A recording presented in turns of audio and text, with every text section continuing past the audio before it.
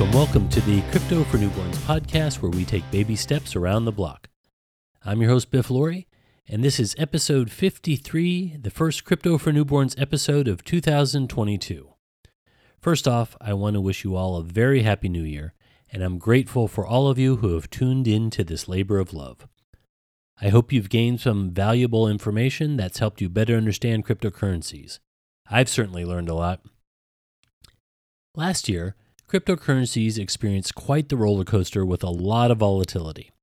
However, Bitcoin, the parent to all cryptos, finished down for the cycle, but up for the year. And the other big cryptos followed suit. Per coin market cap, December 31st, 2020, the top 5 cryptocurrencies by market cap then were as follows. Bitcoin, price, $29,002. Ethereum, price, $738. Tether, price, $1, but it's a stable coin, so really just note its position in the top 5. Ripple, price, 22 cents, and Polkadot, $9.29. As of January 1st, 2022, at the time of putting this episode together, here are the top 5 cryptocurrencies by market cap. Bitcoin, price $47,475 per coin. Ethereum, price $3,761. Binance Coin, price $527. Tether, price $1. Again, it's a stable coin. And Solana, price $177. Note that Ripple has dropped down to the number 8 position in terms of market cap, but the price is 84 cents, and Polkadot is in the number 10 spot with a price of $28. Still gainers in value, even though they lost their top positioning. Also, December 31st, 2020 saw Binance Coin in the number 9 spot with a price of $37, and Solana was in the 127th spot at only $1.51. As Keith Jackson used to say, "Whoa, Nelly." I'm no financial expert, but it appears to me that the cryptocurrency market is growing in popularity and increasing in value. So what's next in the crypto world? Inflation is still a looming black cloud, but so far, it appears that cryptocurrencies have gone up and down relative to the stock market in general. Cryptos are still being treated as a speculative asset, which falls in line with the trends we're seeing. But numerous analysts had cited that cryptocurrencies were a hedge against fiat currency devaluation, especially the declining value of the US dollar. I don't think we've seen that play out quite yet. In 2022, we're going to see more financial vehicles coming into the marketplace that will allow people to invest in cryptocurrencies through conventional means, like exchange-traded funds, which people can invest in via brokerages.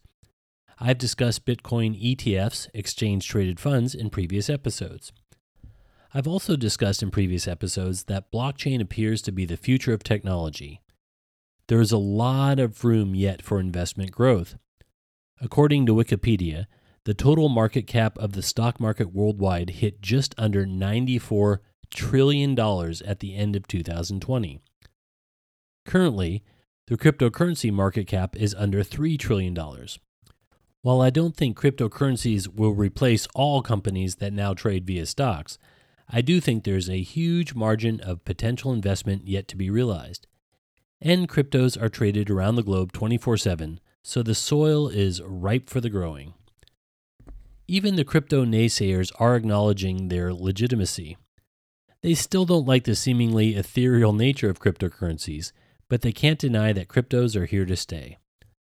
Like all new technologies, there are cycles, mainly the hype cycle. All technologies go through it, like the internet.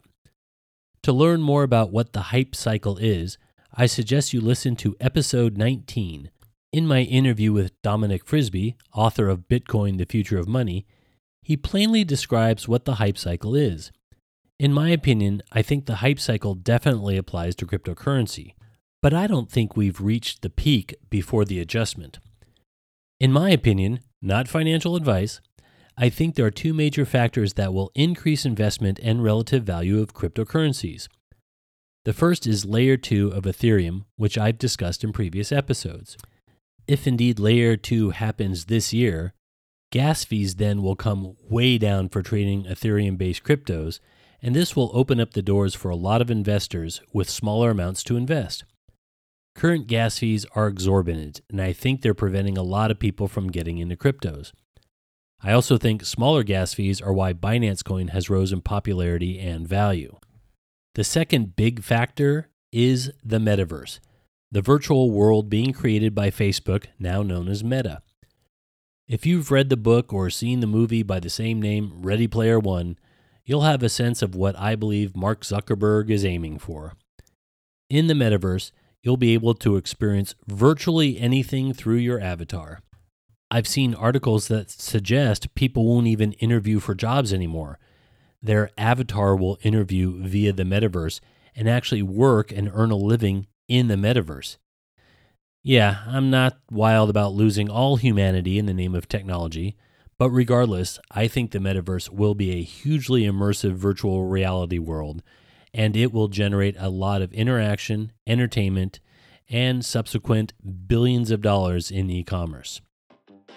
I'm your host, Biff Laurie, and you've been listening to the Crypto for Newborns podcast, where we take baby steps around the block.